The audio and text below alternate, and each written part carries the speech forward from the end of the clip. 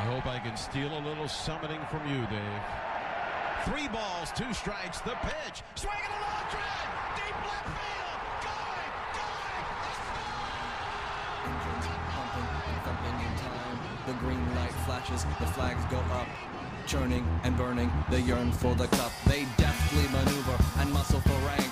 Fuel burning fast on an empty. Welcome to Stats on Deck. We're coming to you after a wild week and a half of sports. I'm Nick Laporte, and I'm joined as always by Jake Adams. We're going to talk about some NBA stuff. The league is a lot different today than it was about a week ago.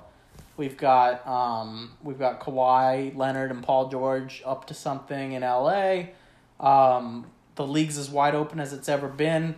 Russell Westbrook, the consummate OKC player for his entire career, may be on the way out. And we're also going to get into a little bit about reneging on some contracts, which I'm not a fan of, but we'll tell you about that. Then we've got the MLB All-Star Game today. We're going to watch it. We're going to give you, before we do that, we're going to give you what we think our lineups should be for the game. Some other stuff around baseball, like the Marisnik and Jonathan Lucroy thing that happened on Sunday. And finally, we're going to close up with some MLB thoughts about the MVP and what we think is going to happen in the game tonight. Jake, my first question to you. Kawhi Leonard and Paul George go to the Clippers. Does this make them the favorite in the NBA? I don't know about the favorite, but I'll tell you something right now. Kawhi is sneaky. It's kind of like a little bit of little finger action. Kind of little finger. Let's not rule out that Kawhi Leonard's favorite show isn't Game of Thrones. Let's not rule out his favorite character. It's Littlefinger. This was feeling very Littlefinger-esque. He's climbing the ladder of chaos. I mean, this is... Kawhi Leonard is biding his time. The board man waits. Yeah, he did wait. And it came into a 3-horse race between staying in Toronto, right, which I think was the sentimental pipe dream. Mm-hmm. And then you had the 2 players. You had LeBron and the Lakers. Yeah. Trying with to vie Anthony Davis. With Anthony Davis. And then you also had him with the possibility of going to the Clippers. Yes. So it turns out that he was not just waiting to just draw attention to himself, seeing himself trend on Twitter every day. Right. It turns out that he was trying to work up the master plan here. Yes. Because you can't just go to the Clippers by yourself. No. If he goes to the Clippers by himself, I think it's a slightly weaker roster than Toronto in a harder conference. Second round is probably the highest you're going to go, no matter how good Kawhi is. But Kawhi was like, no, I'm going to go there, and I'm going to get Paul George from Oklahoma City on purpose because I want him. And I got to have him. And I know we don't know if this is true or not about how many players Kawhi talked to, but at least on Bill Simmons' podcast, he was talking about Kawhi first wanted to get Kevin Durant to come to the Clippers, then Jimmy Butler, and then he settled on making Paul George force his way out. I have a comment about that. Yeah. Why do you go to Jimmy Butler before you go to Paul? Well, Paul George is better at every single thing in basketball. There's not a single thing Jimmy Butler does better except maybe fight with his teammates. and yell at general managers and coaches during practice. But I guess my only question would be, my only thought on that would be he went to Jimmy because Jimmy was also a free agent before Paul, because Paul seemed untouchable. Right. Well, if he gets him, because they had the 2 max slots, I believe if they renounced down, no, I think they had Gallinari. I think they had the avenue to sign both contracts without giving up any assets. So Kawhi and Jimmy would have been easier, but there's no question Paul George is better. Now they lost Shai Gilgeous-Alexander, Danilo Gallinari, 3 unprotected first-round picks, 1 more protected first-round pick, and 2 pick swaps. You heard that right. It's pretty much, by and large, the biggest trade haul for a superstar ever. So we just a couple weeks ago on this podcast were talking and freaking out about how much the Lakers gave up to get AD. Right. Anthony Davis commanded a high price. So that's now looking minuscule. Oh, that's not much at all. To what the Clippers just gave up. Right. I mean, you're talking multiple first-round picks, 2 good players, Gallinari when healthy. Oh, and they can flip Gallinari, too, is the thing, and get another pick. And then you're talking about pick swaps, which we particularly enjoy, and 1 million first-round picks for Paul George, who, by the way, as previously mentioned on the Bill Simmons podcast, has a steel rod in his leg and just had surgery on both of his shoulders. He's not been the healthiest guy. Well, and not his fault. And last year, for the most part, I mean, he held up just about as well as you could under circumstances. He had the shoulder thing at the end of the season, but him and Kawhi, they've had their injury problems over their careers. There's no reason to think, at least for the next, I mean, going into their contracts, but even starting next year, that they're going to be able to play, over 65 games in the year. Right, that's one thing I do like, because you can load manage your way around letting both of those guys rest, and maybe Kawhi plays in the neighborhood of 60 to 65 games and Paul George takes off. I mean, I think you'd want Paul George to play more just because Kawhi's got the built-in load management. Paul George is capable of playing a full season, but you can do it because you have players on the team. You've got Patrick Beverley re-signed. You have the best sixth man of the year ever in Lou Williams. You got Montrezl Harrell. You've got Landry Shamet, a steal from Philadelphia, who could be a good player. I really like the team they have in general, and then you put Kawhi and Paul George on there. I think automatically, if you're not the favorite in the West, you're close to it. This Paul George thing has immediately made them immediate contenders with the Lakers to vie as the best possible team in the West. Right. And, we're forgetting about the Jazz because they haven't made any initial moves, but, the Jazz should be a sneaky pick to be at least a top 3 team in the 100%. West. They'll be a home court advantage team. If they don't, that will shock us. Mike Conley, underrated pickup. Really like Mike Conley. He's should have been an all-star for a few years there, and he's still good. Donovan Mitchell coming into year number 3. Rudy Gobert, the best defensive big man in the league.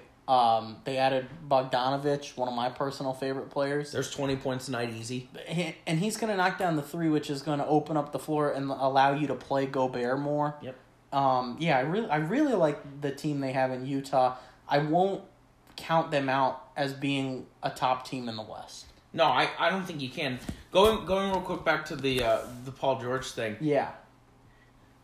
So, if I've got this right. Yes. Last year, Paul George, during the offseason, regardless of tampering, conspiracy theories, whatever, doesn't end up going to the Lakers. And in a surprising twist of it all, decides to stay with Russell Westbrook and sign a 4-year deal. Right. They have a party about it. They celebrate the whole thing. He filmed it all. He filmed the entire thing. You can find it on YouTube. The I think it's My Journey. Something like that. More like My Journey to Collude. Yeah, my journey. Well, no, I think it should have been renamed something along the lines of My Journey of honeymoon phase to This Is a Mistake. My journey of liking Westbrook for 1 season plus a week. So I cannot imagine the conversation. The GM is Sam Presti, right? Yeah, Sam Presti. Between Sam Presti and Paul George after Kawhi Leonard calls him on the phone and says, "I want you to come play with me in the Clippers. I'll go if you come." Yeah. Can you imagine they gave you in Oklahoma City after you pronounced your goodwill and your faith to that city, and they give you a day in your name. Yeah. Paul George Day, which, by the way, just passed a couple days ago. I don't think we're having one next year. No, I don't think we're having one either. I could not imagine having to look him in the eyes and being like, "So, Sam? Yeah. Kawhi wants me to play in LA, and I'm from there." Well, yeah. And I know I just signed this deal. Mm-hmm. But we're happy to have you here for another 3 seasons. It turns out that I'm not going to stay here much longer. I gotta go. Well, that doesn't make any sense. You've got years left on your contract. No, I know you gave me a max deal. It was great, and I really appreciate. We love you here. The whole year I've been here. We can't wait to go out in the first round for another 2 years with you. I gotta go. He's just gone. I actually do like the idea of Sam Presti kind of hoping that this would happen, pushing Paul George into this idea, because the last thing the Thunder want to do is go out in the first round another couple years. They want to rebuild, and they have more assets now to rebuild than anybody, and they can get more. Russell Westbrook could fetch something unless you have to take on, unless no one wants to take on the contract. You still get a first-round pick out of that. I think you can get a first-rounder out of Gallinari if you're patient with him, and I think you could potentially get a first-rounder out of Steven Adams if you want to. I mean, we're talking about like 2 picks a year for the next 5 years in the first round for the Thunder, and if they're rebuilding, theirs are going to be good anyway. I mean, this could be they could rebuild quicker than even Philadelphia was able to do. And even crazier, I mean, you have a guy who's been in charge of Oklahoma City that drafted the likes of Kevin Durant, James Harden, Yep. Russell Westbrook, Yeah. and the list. Serge Ibaka. Steven Adams. Yeah, he's been good in the back of the first round too. So even if those Clippers picks are in the back of the first round, if you're adding a late first rounder and an early first rounder every year, and especially if the Clippers, something goes wrong one of those years and you pick swap with them, you could be talking about having, the number 2 and the number 6 pick in a draft, which is good. Then, if you want to, you can parlay that later into having even better assets. And the list just goes on and on. I mean, it's insane. I mean, what Sam Presti did, I mean, he basically held the Clippers over the barrel. Yeah. Which is where you would think that, with the Clippers and having Paul George go there, that he would have them in a bind. Right. Sam Presti turned,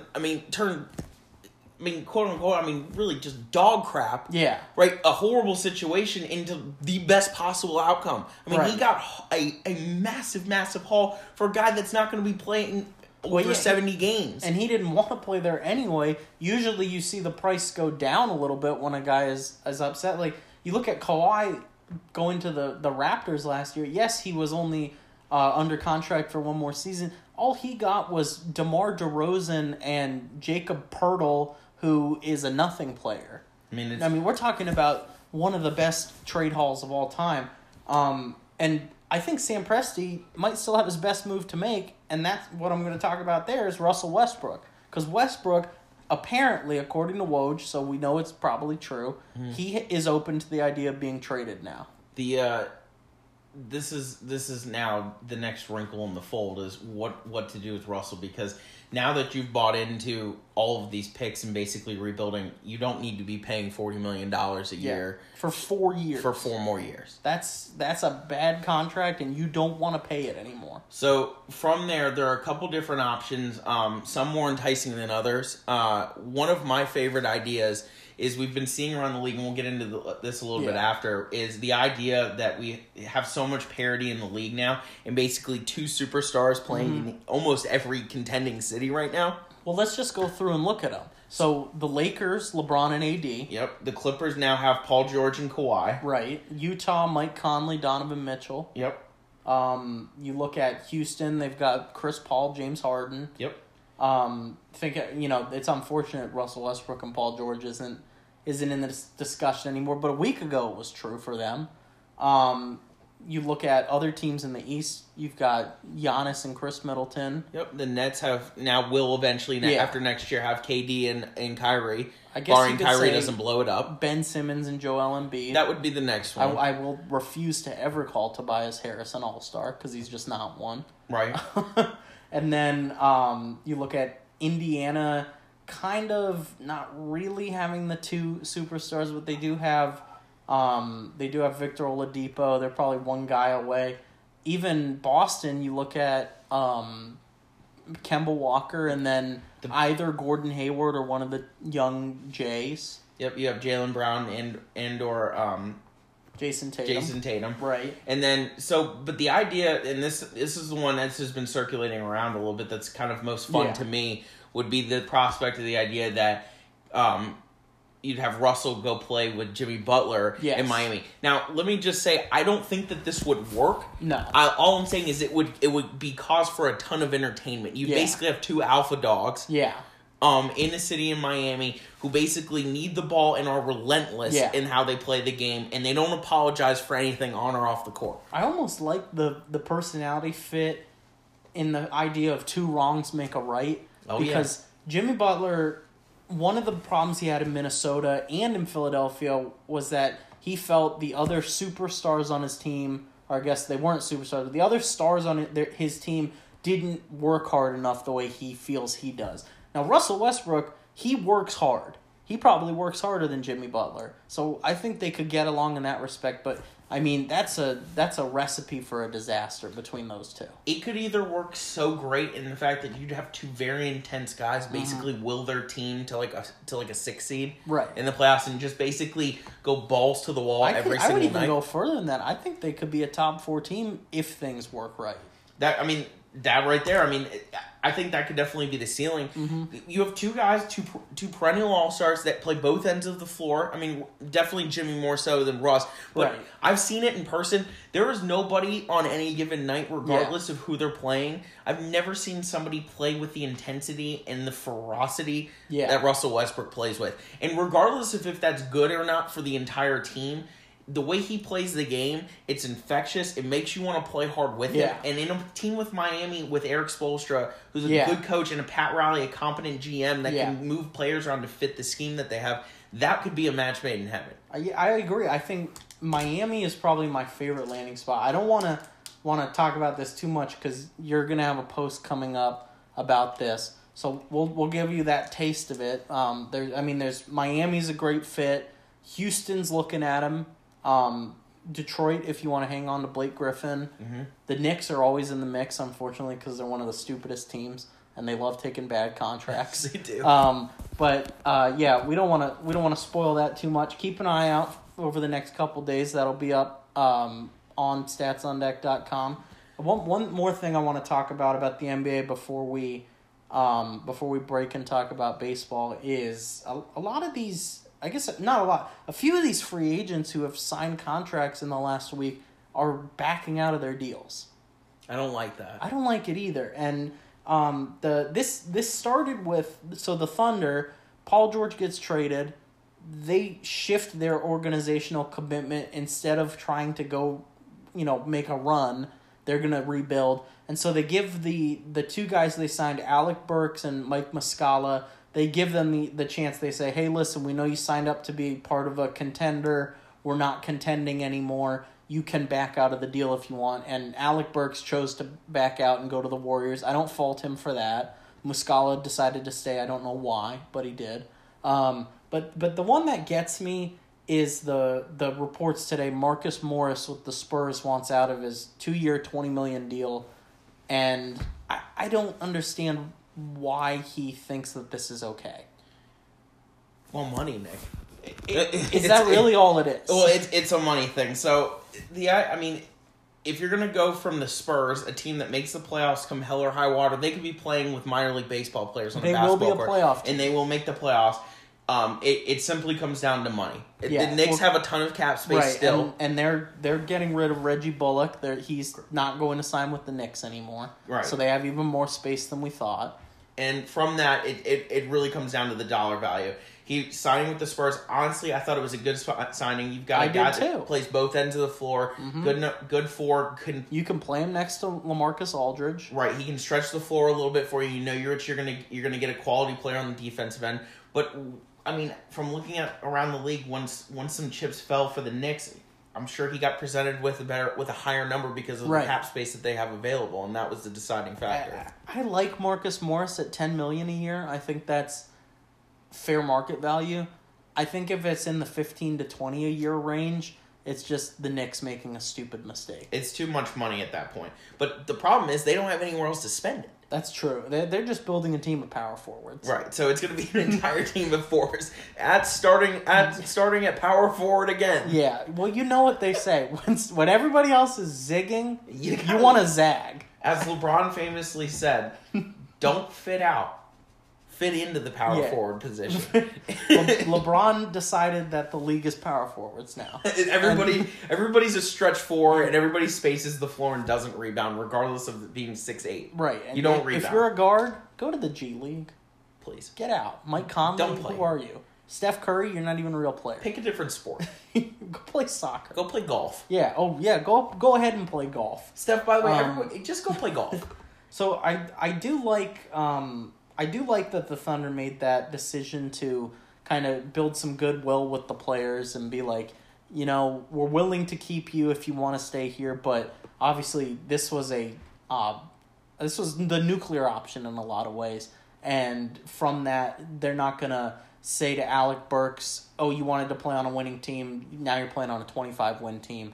But yeah, the Thunder have changed the most, I think, in the league, besides the Clippers in the last week and a half. They've gone from a potential, 4 seed contending to get into the second round or further to now potentially getting rid of every good player they have and completely rebuilding.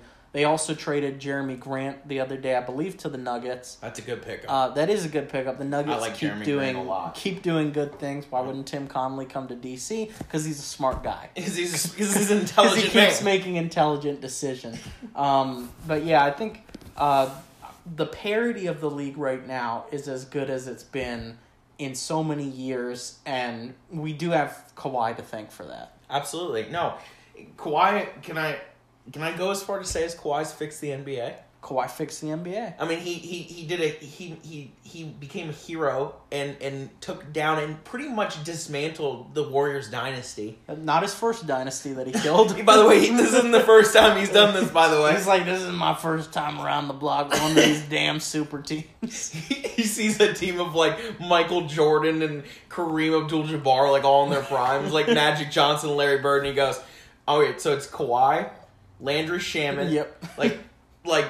just like Patrick Beverley, and he's like, yeah, we're probably going to win by 15. I can do it. I'll figure it out. I've done it before. He could figure it out. Kawhi in the current Knicks roster could beat the 96 Dream Team.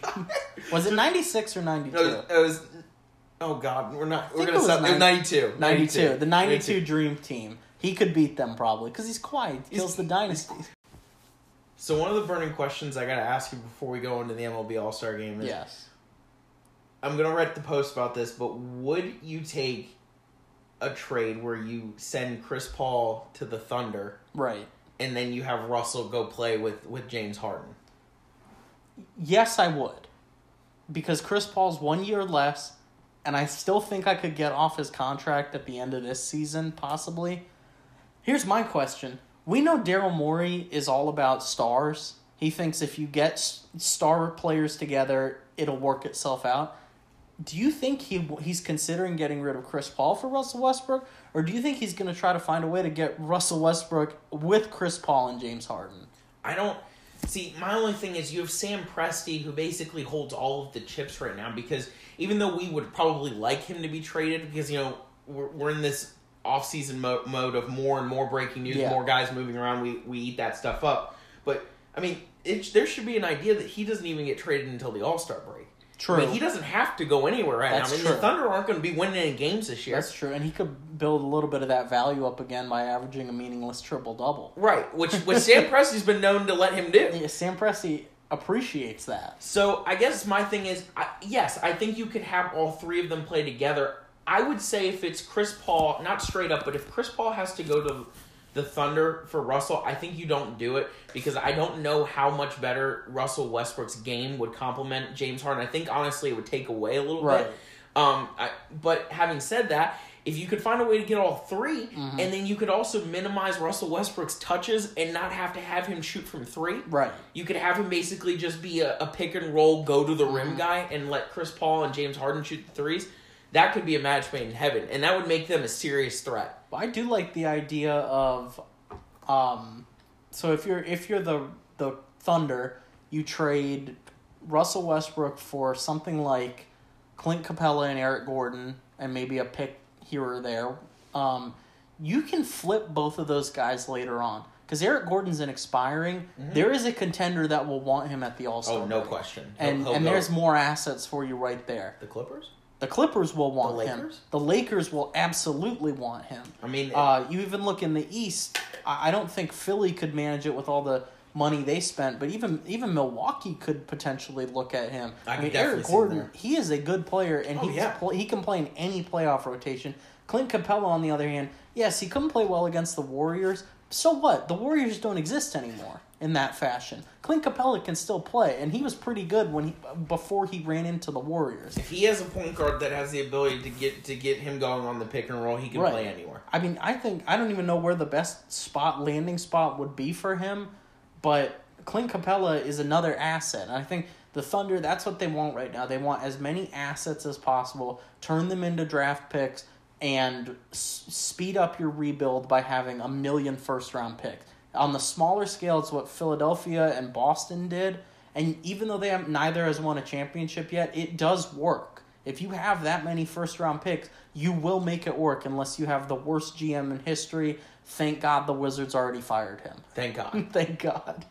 So that's what we're looking at with the NBA. I think we're all really excited. We'll talk about the NBA more as the summer wears on and we get closer to October when it tips off. Coming up after the break, we're going to talk about the MLB All-Star Game, why Sonny Gray's not an All-Star, and why Gary Sanchez still can't catch. Stay tuned.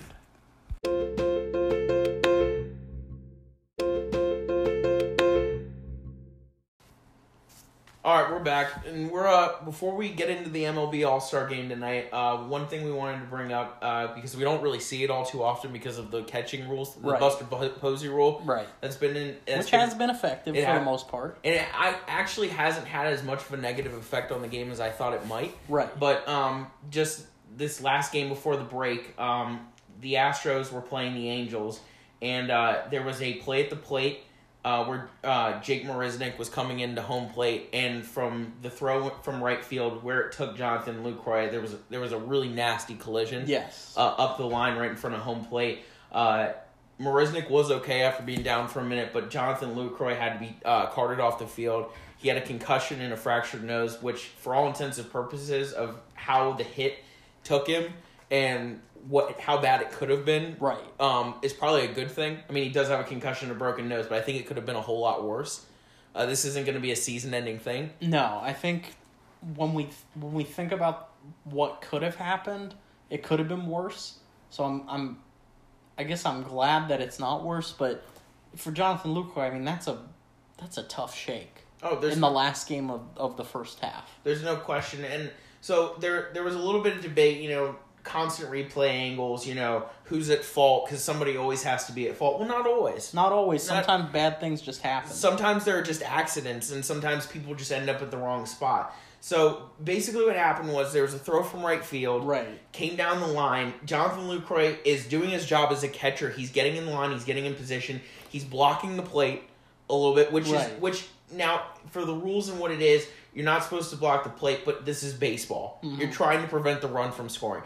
The throw took him up the line a little bit. It did, yeah. And Jake Marisnick is coming in, and I mean, the ball couldn't be coming in at a worse time for both of them. But if you watch the replay from behind Lucroy, you can see that Jake Marisnick is going down the line. He sees Lucroy blocking his path to the plate, so he makes a pivot to the left inside part of the line to try to get around Lucroy and slide in and touch head first with his right hand. Absolutely. But what happens is the ball takes Lucroy up the line, and right as the ball is coming, he turns to tag him, and they collide into each other. Lucroy had absolutely no idea that a collision was coming. His eyes are completely on right field waiting for the throw.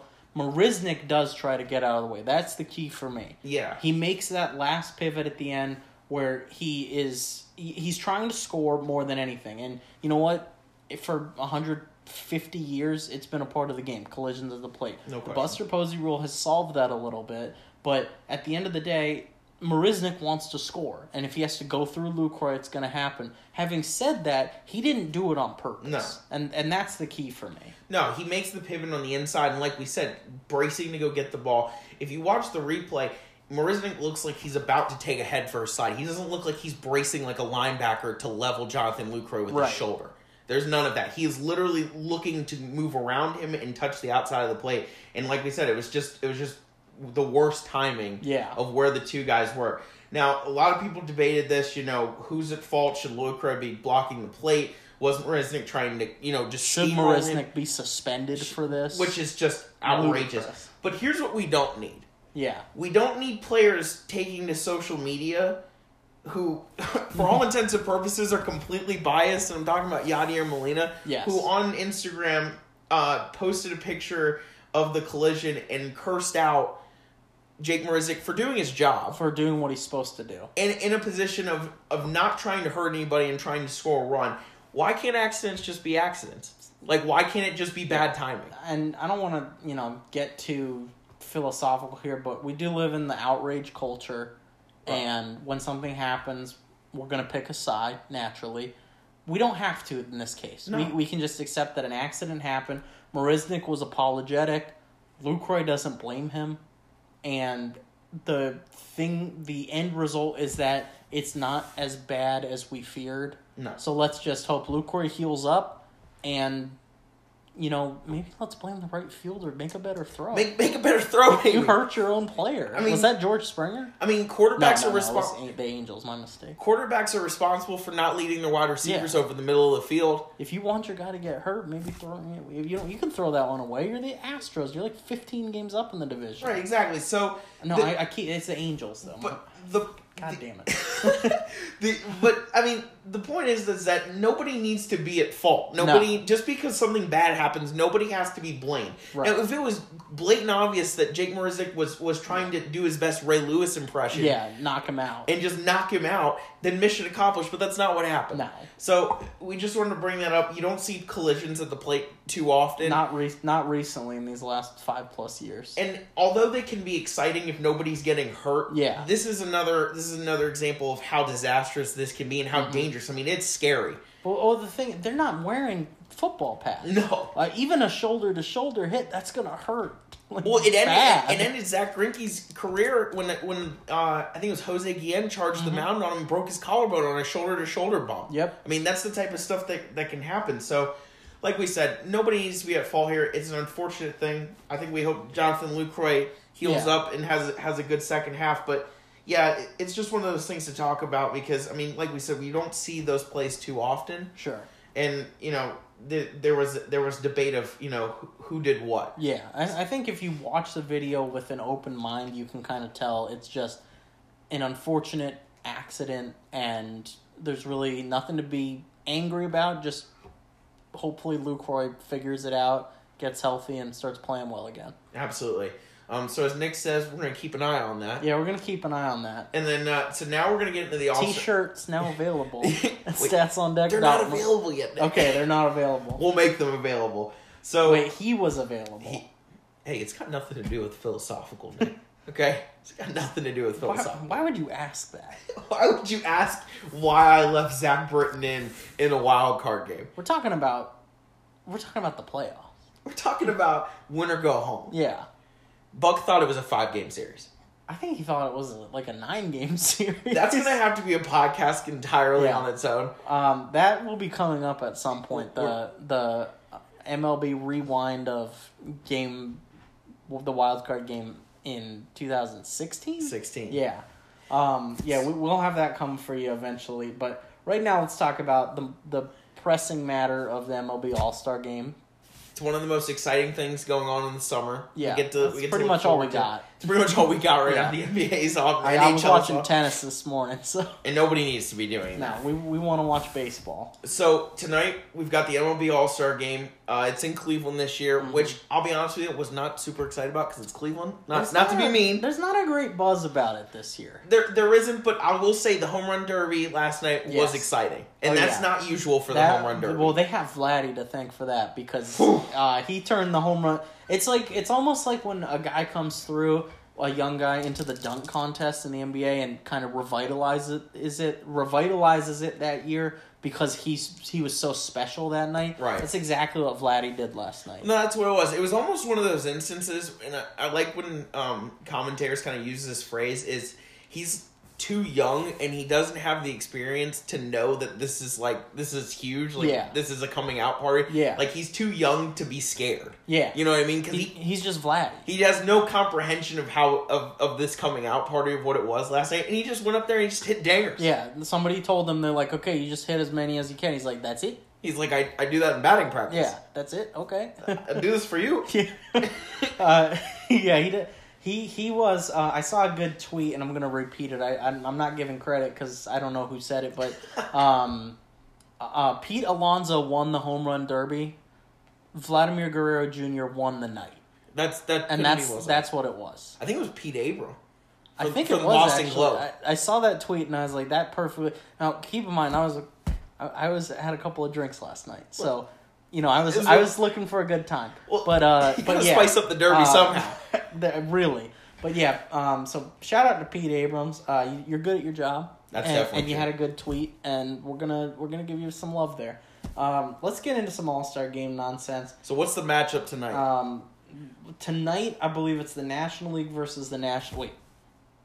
The American League is playing, Okay. and they're hosting, I think. Who they got going tonight? Justin Verlander. I think it's Justin Verlander. JV. I think, You stole my wife. He got to be in his 40s by now. Well, he's taking steroids, Nick. Well, I didn't say that. We'll bleep that out. Justin Verlander was actually in the news. JV came out and actually confronted the commissioner of baseball, Mr. Rob Manfred, saying that he believes and has circumstantial proof because Justin Verlander is now a scientist. He's a scientist. He's a scientist. Dr. Verlander said that the balls are juiced. They're juiced. Now, that's right. Now, if you've been it's just true. If you've been following the Stats on Deck podcast or us on Twitter, you know that we've been saying this for a long time. The balls time. are juiced, and we knew it, and we all knew it. When Max Scherzer's giving up home runs, which, by the way, doesn't happen, the balls are juiced. Actually, I want to say this makes Max Scherzer's season this much more incredible. He's at 5.5 wins above replacement at the break in the juice ball year. Say it again for the people in the back. He's having his best season in the juice ball year. I don't know if it's luck.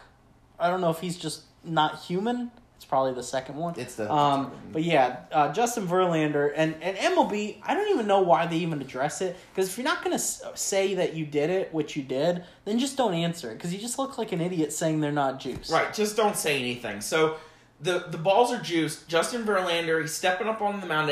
Can I make an argument that Justin Verlander is just making excuses for the fact that he's giving up home runs? He's giving up home runs at a rate we haven't seen from him in many years. So Justin Verlander getting a little sensitive, calling out the commissioner. You don't love to see that. Yeah. No, you don't love to see that. But they are juiced. But they are, so let's just tell the truth. Back to the pressing hand, we've got Justin Verlander starting tonight against Hyunjin Ryu. Ryu. Am I saying it right? Okay. Ryu. He's in place for Max Scherzer. And I will say Max Scherzer, who's taken the game off to deal with some injury stuff. Ryu has been the second best pitcher in the National League, so I have no qualms about it. Sub-2 ERA. Right, he is having the season of his life, and if Scherzer wasn't on another planet, Ryu would be the favorite to win the Cy Young. There's no question. So we've got that pitching matchup tonight. Yeah. So Nick and I wanted, in preparation, we've got a couple sites pulled up. We wanted to, on the pod, make our American League and National League lineups. Now, a couple parameters for this. We are not abstaining to the rules of the fan vote deciding the starters. No. We're just going off the rosters, which is, by the way, how we should do it. If you've been following us, you know we hate the fan vote. It's stupid. At any moment, we're going to ignore it. So if we have the power to ignore it, we're going to. And we're going to do it right now. So, Nick, we're going to start with your National League. I think we'll go infield. Sure. And then we'll flip-flop, and then we'll continue from there, and then we can do a little batting order. I like it. Let's do it. All right, so, Nick, who do you got rolling at first base this year? First, I just want to get this one out of the way. Oh, sure. The catcher for me, and I can't go with Wilson Contreras because I don't agree that he's that good of a player. Mm-hmm. For me, it's been Yasmani Grandal. Yasmani. And I said Yasmani on purpose. Yasmani! So get him out of the way. More than deserving. For first base, I did pick Josh Bell when we did the All-Star Picks pod about a month ago. I have since come around to Freddie Freeman. And I think it's the right choice. And I like Freddie Freeman. He's having one of his best seasons. His team's in first place. I believe second best record in the National League. Mm-hmm. And that's due to him and Acuna. Or Acuna, I should say. I always say Acuna, but I think it's Acuna. Anyway, Freddie Freeman's my first baseman. And he actually is a first baseman, so I like that. Ketel Marte, I'm going with him at second. He started to distance himself from Mike Moustakas. When we did the pod, Moustakas had the edge for me. I've come around to Marte. At short, and I'm not happy about doing this because despite I'll just say I don't like Javi Baez as a player. I like him as a person for the most part. But as a player, the 65% strikeout rate kind of scares me away. But I'm leaving him off. Even though I like him, I'm leaving him off for Paul DeJong. He's been, if not the best, certainly arguably the best shortstop in the National League. No question. And then third base, it's Arenado or Rendon. You pick your poison. Rendon's sitting out the game. I'm still picking him. All right. Rendon's my guy. I'm not faulting Are we sure Rendon is actually a player though? He's not just a concept. No, he's more of an idea. Yeah, is he a corporeal being? No. What is an Anthony Rendon? It's this mythical guy who is one of the best 5 players in the league every year, but you never have seen him. I don't know if anybody. Quick side note: if anybody's seen the movie Annihilation, if you have not, it's awesome. Oscar Isaacs, Natalie Portman. It's a trip, and I really mean it's a trip. But Nick and I were watching it. Were we a couple drinks in? Maybe. That is correct. That's not the point. The point is, it brought up some thoughts. There are a lot of parallels to what went on in that movie. A lot of different abstract concepts. And you know what it got us thinking about? Anthony Rendon. Anthony Rendon comes to mind. Is Anthony Rendon a person? Or is Anthony Rendon a hypothesis? That's what I'll leave you to be the judge, Stats on Deck audience. That's one of those things where you sit in the bathtub with a glass of Pinot Grigio and you just think. And we're going to leave that with you. You decide. You decide what Anthony Rendon. So that's my infield. Freddie Freeman, Keitel Marte, Paul DeJong, and Anthony Rendon. Now we're going to go to Jake. Give us the American League infield. So I'm going to also start with catcher. I guess quite possibly, I'm going to get this out of the way because it's my least favorite part. I have the worst decision in having to pick between Gary Sanchez and James McCann. Yep. I'm going to pick McCann because he can actually do his job defensively. Well, he catches the ball. He catches it. And he knows how to do it. And I will, out of fairness for Gary Sanchez and what his ability is to do with the bat, I'm going to put Gary Sanchez as my DH. That's fair. I'm going to put him there. That's fair. If I have JD Martinez is starting tonight and he is in Cleveland, I wish he was on a beach in Cabo, rehabbing, routinely getting his back massaged. I've said this on the pod before. I'm saying it again. I want him getting hot stone massage therapy 19 hours out of the day. Yes, I don't want him playing baseball. But it's irresponsible to let him play. If Alex Cora played him tonight and had him have one at bat and sent his ass back to Boston, I would be as giddy as a schoolgirl. Going back to the point on hand. Yes.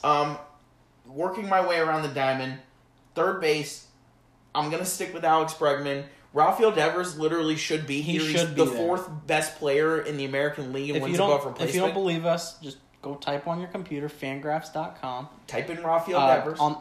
Easier than that, go up on the top. They have these nice little category buttons. I'm doing it right now. Oh, yeah. You go to Batting Leaders 2019, which is the year of our Lord that we're in right now. Yep. And then you scroll down, and it's going to tell you in order who are the best players in baseball. Go ahead and tell me who they are. And Mike Trout's the best, as expected. Mm-hmm. Then you get Cody Bellinger and Christian Yelich. Interesting. No complaints there. A little bit of a drop-off. You get to Keitel Marte, and then right there you go to Alex Bregman, Xander Bogaerts, and then a bunch of other people. Now, Rafael Devers is 13th in baseball. What about in the American League? In the American League, and you're going to like this one. This is after Sunday's games have been completed, by the way. Rafael Devers is 7th at 3.4, which is tied with Marcus Semien, DJ LeMahieu. He is exactly 0.4 wins above replacement below Bregman. Now, you might be saying to yourself, well, Bregman's higher, so that means he's better. And you're an idiot, because he's not. Because when you're within a half a win either way, you can't make point-blank arguments about who's been better. You have to look at the peripheral numbers. And when you do, if you do, I want you to go ahead and look who has a higher batting average. Oh, Rafael Devers by 60 points. Yes, 60 points. He's got 7 less home runs. That's fair, okay? I'm not going to argue with that. 6 more RBIs. The defense for Devers has been better as well. And here's another thing too. He's gone anywhere from like 4th to 7th over the past week. He's been this good all year. No question. Guys are hovering around just because of if they had a good series or not. Real quick before I finish my infield, this was on Sunday. Garen Austin tweeted this out. She's the field reporter for the Red Sox. Right. Rafael Devers is on a 9-game hitting streak, 19 for 37, which is .514 batting average, 7 doubles, 4 home runs, 13 RBIs, and 14 runs. He ranks among the AL leaders in average. He's second at 331. 331, you heard that right. He's third in the American League with 111 hits, third in runs at 68. He's third in doubles with 25. He's fourth with extra base hits, 43. He has 61 RBIs, which is sixth. And in multi-hit games, he's tied for second with 34 multi-hit games. And he's not an all-star. He's not here. He's not in Cleveland. Not only is he one of the 7 best players in the American League, he's also probably the hottest hitter alive right now. And he's not there. I'll digress. It's Alex Bregman. I wish it wasn't. That's who it is. He's there. My starting shortstop tonight. They have, because of the fan vote, they have Jorge Polanco. Right. You're an idiot. No, it's not Jorge Polanco. Us as fans are fools because literally the best shortstop in all of baseball this year. In all of baseball. You can call me a homer. I don't care. I have the stats to back it up. In all of baseball this entire year, Xander Bogaerts has been the best shortstop in baseball, both defensively and offensively. Now, thank God he's there. Yes. Because I wouldn't be here on this podcast. I wouldn't be alive because I wouldn't want to live on the planet anymore if they hadn't corrected this. He got in off an injury from Tommy La Stella, which is a bummer. Yeah. Because we wanted Tommy there. Yeah, I was hoping Tommy would be there. But from all this, we've got... I'm choosing Xander Bogaerts as my shortstop. And you're right. I think I would be right. Now, out of fairness, and that's what we're going to be here, DJ LeMahieu's having a great year in New York. He deserves to be the second baseman, and he is going to be the second baseman on this team for me. And then, hometown guy, I'm going to do it. It's not my favorite thing. I'm more of a Jose Abreu guy, but because it's in Cleveland, I get the aesthetic. Carlos Santana's the first baseman. All-star game or not, he's going to make contact and he's going to get on base. And he's going to play a good first base. Oh, yeah, I don't disagree with that pick at all. So that's who I've got. I want Jose Abreu coming in with runners on second and third and one out in the sixth. And also just the fact that it shouldn't matter, but the fact that it is the hometown, it's nice to have him in there. He's obviously very loved in Cleveland. He's going to bring a little bit of energy that you get when you are the hometown guy. So I like that pick. So Nick, what's your outfield going to be looking like? Before we get to outfield, I want to get my DH because you gave me Gary for the AL. Yeah. My DH is Josh Bell, and he was selected as the DH. Josh Bell. Where's Nolan? Breakout star, and you know what? That's the problem. I'm leaving Nolan off. Woo! I'm leaving Nolan off my starting lineup. I love it. And you know what? If you don't like it, send an email to statsondeckpodcast@gmail.com and interact with us. Listener, you're out there. Because you know what? I bet, as a listener, I bet you're a better person than Ken Rosenthal because you might actually have a conversation with me. Unblock me, coward! Unblock him. Moving on. So what is your outfield looking like? My outfield, I'm going to actually stick with the outfield we've got here. I like it. Christian Yelich, Cody Bellinger have been the 2 best players in the National League. They've got to be in there. And then Acuna, I picked him a month ago. I still pick him. I like the way he's been going. Second-year player. He's really taken that leap that superstars take in their second year. I guess he's never heard of a sophomore slump. No, he doesn't know what that is. Andrew Benintendi. Right. Sorry. Coward. Hit the ball. Hit the ball consistently. But yeah, I'm sticking with that outfield. I like it. I think it makes sense. And Bellinger and Yelich, it's just unreal what they're doing. Yeah, they need to be also. They need to be. They are the second and third best players in baseball this year. Behind our holiness. Behind the savior Mike Trout. We'll get to this a little bit later. That MVP race is going to be ridiculous down the stretch. It's going to be a lot of fun. So yeah, that's my outfield. Please tell me the American League outfield if you were selecting it. All right, so I'll just get this out of the way. I do have George Springer in right field. I know it's a big shock to everybody. He's the best outfielder in all of baseball. He's led the American League in wins above replacement for the last 8 years. Wait. Multiple MVP. George Springer? Yeah, George Springer.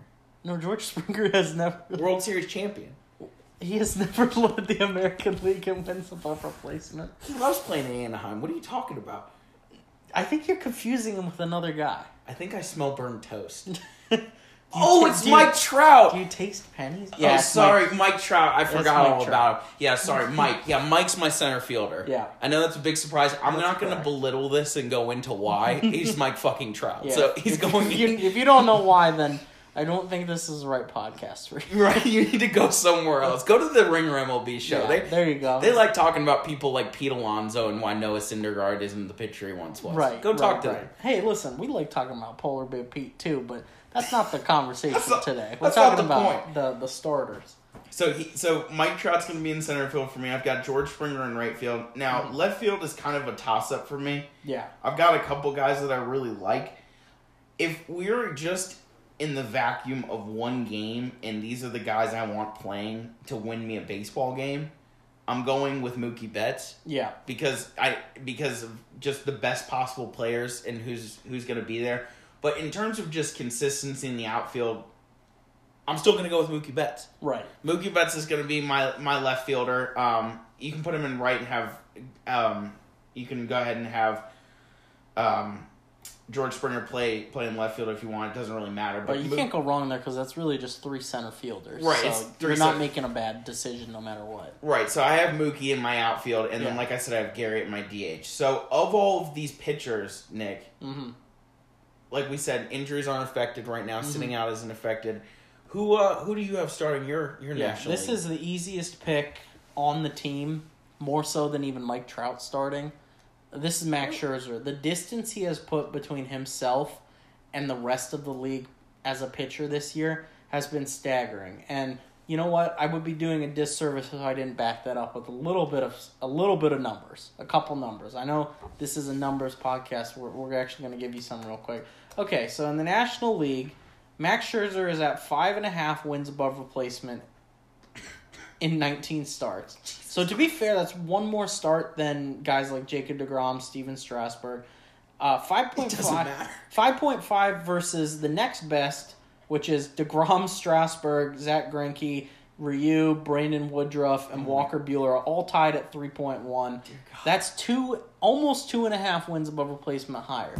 That's stupid. That's a dumb thing that happened because you can't be that much better than your opponents. The ERA is coming down. It's 2.30. It was way higher before when he had bad luck. The FIP is even lower at 2, which means he's still been unlucky as good as he's been. He's at 9-5 on the season. Not that matters, but it is important because he's won 8 starts in a row, and if you've watched any of them, you know why. He should be, 19-0 pretty much, but this is where we sit here. The thing Max Scherzer's done, just really to separate himself this year, home runs have always been an issue for him because even the great ones give up solo homers. He's cut that home run rate down, and he's keeping the ball in the ballpark. And as we know, you don't get hits off of him, and you don't walk, so you're in bad shape. So Max Scherzer start for me. Weird. Who is starting for the American League? So just as we mentioned before, Justin Verlander starting this game tonight, not because he's been the best pitcher in the NL, it's based on pedigree. Yes. And I have to just say this. My manager, Alex Cora, picked him to start this game. You don't like to see that. Is it because he was his bench coach? Probably. I don't love this. So Probably. Anyway, I don't need to get into the fact that Justin Verlander is 14th in the AL in terms of pitchers and wins above replacement. I'm not going to get into the fact that David Price is 3 spots ahead of him and should be an all-star this year. And is not in Cleveland for some reason. I'm not going to get into this. But what I am going to get into is I believe that his teammate and fire thrower Garrett Cole should be the starter tonight. I like that pick. And this is something I want my starting pitcher in the All-Star game. I want him coming out the gate hot. I want him throwing hard, and I want him going toe-to-toe with the 3 best top-of-the-line hitters in the National League. Started out with a bang. I don't need Justin Verlander. I got that for 10 years. Sure. I've seen it. I know what it is. He's going to give up a home run in the first inning. I'm good. I want Garrett Cole. I want the young buck. Yeah. I want him on the mound, and I want him throwing hard. Well, because you can't have Lance Lynn in there. That's just ridiculous. No, I'm not having Lance Lynn start my All-Star game. I'm not going to be known as the manager that started Lance Lynn in an All-Star game. Lance Lynn, who's leading the American League in wins above replacement 4. With an ERA of 4. He has an ERA of 4 and a wins above replacement of 4. Now, how does that make sense? I have no idea. None of Lance Lynn's numbers make sense. If you want a little mental exercise, try to figure him out. I just figured it out, actually. His cousin, Brian Lynn, is the creator of Fangraphs, so that's correct. He hacked the numbers. Brian, that's not fair. Brian, don't do that. All right, so, Nick, my couple, before we wrap up and the MVP predictions and who wins tonight, my last question, you've got a 1-run lead in the bottom of the 9th inning tonight. Yes. You're trying to win this game. Who is closing out this game for you tonight? This one's pretty easy for me. And remember, we're not taking injuries into account here. Josh Hader. Gotta be. 100%. He was replaced by teammate Brandon Woodruff, and I agree that Woodruff has been an all-star. He's a starting pitcher for what it's worth. If I couldn't pick Josh Hader, I think you get 3 pretty good options here. Kirby Yates from the Padres, Will Smith from the Giants, and my guy, everyday Felipe Vasquez from the Pirates, formerly known as Felipe Rivera, formerly known as Everyday Felipe, formerly known as the only good player in the Nationals bullpen a few years ago. How is the American League going to be expected to score runs tonight? Past but the third. My point is, if I couldn't pick Josh Hader, I think I'm going with Will Smith from the Giants. He's going to be a Boston Red Sox within 2 weeks. I love it! So Will Smith, enjoy potentially one of your last games in a Giants uniform, or at least something like a Giants uniform. Who's closing it for you in the American League? You got to win. Well, if I'm trying to get 3 outs tonight, what it is, once again, proving my unbiasedness, if that's a word. Yes. I'm going with Aroldis Chapman. He's still got it. This He's does having a prove great it. year. This proves you're not biased. And this proves I'm not biased. Because you also picked Gary. He's closing this game out for me tonight. Yeah. So Aroldis he's stepped up this year. I mean, let's be honest. Earlier in his career in Cincinnati, he was just a force of nature. He was by far the best relief pitcher in baseball. He was otherworldly. Yes. Then he went to the Cubs. He won the World Series. Then went shakily. Went back to the Yankees. He's had some ups and some downs. One of his downs is notably best third baseman in baseball, Rafael Devers, hit a home run off of him. Last lefty to do so, by the way. Last lefty to do so, but he has become a great pitcher again now that he doesn't throw quite as hard as he used to, and I commend him for that. Yeah, it's got to be him tonight. So, all of this said, Nick, predictions for tonight, final score, who's winning the game? Okay, I'm going to go with a 10-8 final score. Whoa, we got some offense. I think we're getting some offense. I like the bats that are in tonight. I think we might be seeing a decent amount of home runs. We all know that, some of these guys are here for the first time. Nerves are going to play into it. But I like 10-8 tonight, and I'm going to go, a guy I left out of my starting lineup, I'm going to go with Nolan Arenado as game MVP. I think he's one of those guys that steps up in moments like this when he's on a stage. Obviously not in the playoffs last year, but in an exhibition game, I think Nolan Arenado. Hey, I'm trying to give you some credit here, Nolan, okay? This is you proving you're not biased. This is me proving I'm not biased. I'm giving you some credit here. So my guy's Nolan Arenado. How about you? I have a couple different candidates tonight, but if I had to go with the guy, oh God, I want to see Xander Bogaerts so badly, but I'm not gonna do it. I'm gonna fight it. I'm gonna fight it. If I'm going with an all-star tonight, I think I'm gonna have to go with an unsung guy that does not get nearly enough attention until he becomes the Red Sox everyday starting second baseman in 2 years.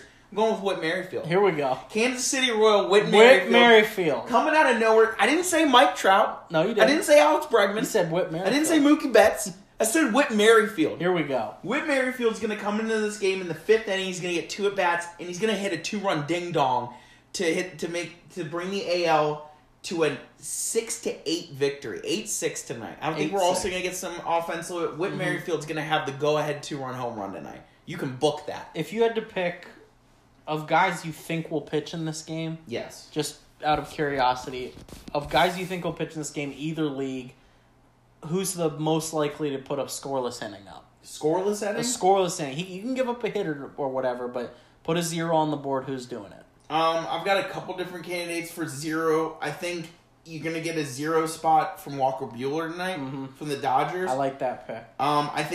I think you get Will Smith coming in. Yeah. He'll probably get a 1-2-3 inning. Well, this is his World Series, unless he gets traded to like an actually good team. Right. This is the first time, so I like that pick as well. And then from the American League, guys that I think are going to come in and really pitch well. I like the idea of actually Charlie Morton coming in and getting 1-2-3. Oh, Morton got replaced though. He could still do it. Well, maybe he could still do it. We'll change that. I think if Aroldis Chapman does get to the mound with a lead, I think he'll come in and shut it down. Yeah. Give me 3 there. And then I'd also, little surprising pick, a guy that you know pretty well. I think Lucas Giolito comes in and gets a little 1-2-3 shutout inning. I scouted Lucas Giolito in the minor leagues. I know he's capable of it. I'll throw one more name into the mix here. Hometown guy, Brad Hand. Oh, yeah, that's a good one. He hasn't been in Cleveland for long, but ever since he's been there, he's been great. And I think if you're Alex Cora managing this game, you kind of have to go to him as your closer if you have a lead, just because, like... He already said Aroldis is... If he has the lead in the 9th, he's going to Aroldis. I guess you could bring him in the 8th or whatever you want to do, but I like Brad Hand in front of the home fans showing up. So that's my guy. So, real quick, Alex Cora has already said he's going with Verlander, and then he's going to have Masahiro Tanaka pitch the 2nd inning for him. Right, that's stupid. Why don't we have him pitch 8 innings and completely wear out his arm? That's next level thinking. Now, hold on a second. I've got a thought process here. Alex Cora, how about a little gamesmanship? Yeah. Alex Cora, play some chess while everybody else is playing checkers. That's what he was doing last year. So here's what I'm thinking. Gary Sanchez catches the entire game. Yeah. Hopefully it goes to 19 extra innings, right? You basically have Tanaka pitch 8 innings and then have Chapman pitch 5. I think you also got to get Mookie Betts in a room with DJ LeMahieu and do a little psychological warfare. Yep. Like in the batting cage, Mookie's like, "Hey, change this about your swing. This will help you." I like that. JD Martinez, the guru of videoing his batting stance. He gets in there with Sanchez. He gets in there with LeMahieu, Torres. He's like, "Hey guys, maybe if you just turn your hand over just a little bit like that." He's like, "You guys are batting from the wrong side." Next thing you know, those 9 games just start to evaporate. They disappear quick after that. So that's what I've got tonight. Alex Cora, let's. The All-Star game doesn't have to be meaningless. No, you can make it. You can make it matter. We can make it matter. Yeah, I think we should be in for a good one. By the time this goes up, we'll know the final score, which will be 10-8, and Whit Merrifield will be the MVP. Whit Merrifield will be in Boston by the end of the day. Oh. Now listen, we both got a good chance to see Whit over this past weekend. We did. Kansas City playing the Nationals. Whit Merrifield's a real player. That guy's a gamer, and he plays every position. If he was on those Royals teams that were contending for the World Series, I think he'd be the best of the bunch. He was supposed to get called up the year that they won the World Series in 2015. I think... And so this is actually a crazy story. Whit Merrifield was supposed to make the team. He got called up because of an injury. Right. And... he gets called up.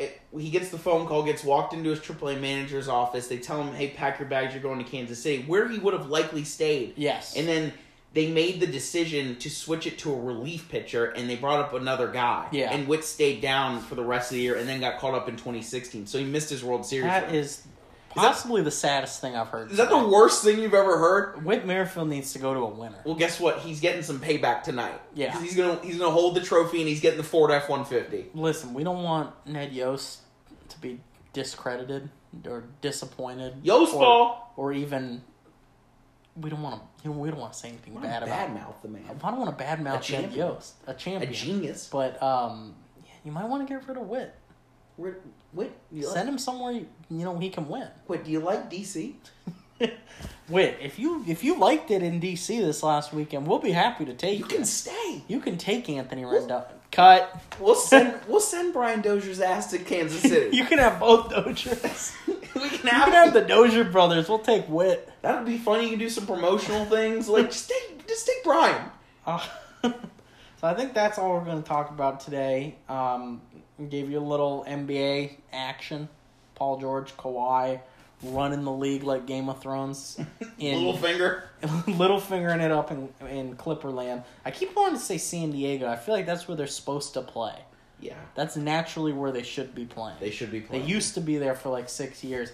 Bring that back. Russell Westbrook, keep an eye out for Jake's article about where he should go. Spoiler alert, it's Miami. It's Miami. Spoiler alert. I want him to go to Miami. He's going to Miami. If we can control the news, he's going to Miami. I'm putting it out into the universe. Then little minor stuff here or there, and the All-Star game, which we're going to watch, and we're going to enjoy it. Oh, yeah. So thank you guys for listening to Stats on Deck. This was our lucky number 13th episode. Here we go. And you can find us at statsondeck.com. That's where all of our written content go. Podcasts go up there as well. We update that usually at least once every couple days. You can find Stats on Deck at Stats on Deck Pod on Twitter. We put out some content there when we can. You can find me at Nick Laporte on Twitter with a 0 instead of an O. You can find Jake, as he would say, at State Farm with 4s instead of A's. Correct. And the final thing we got to say is boom. Yo, Spa!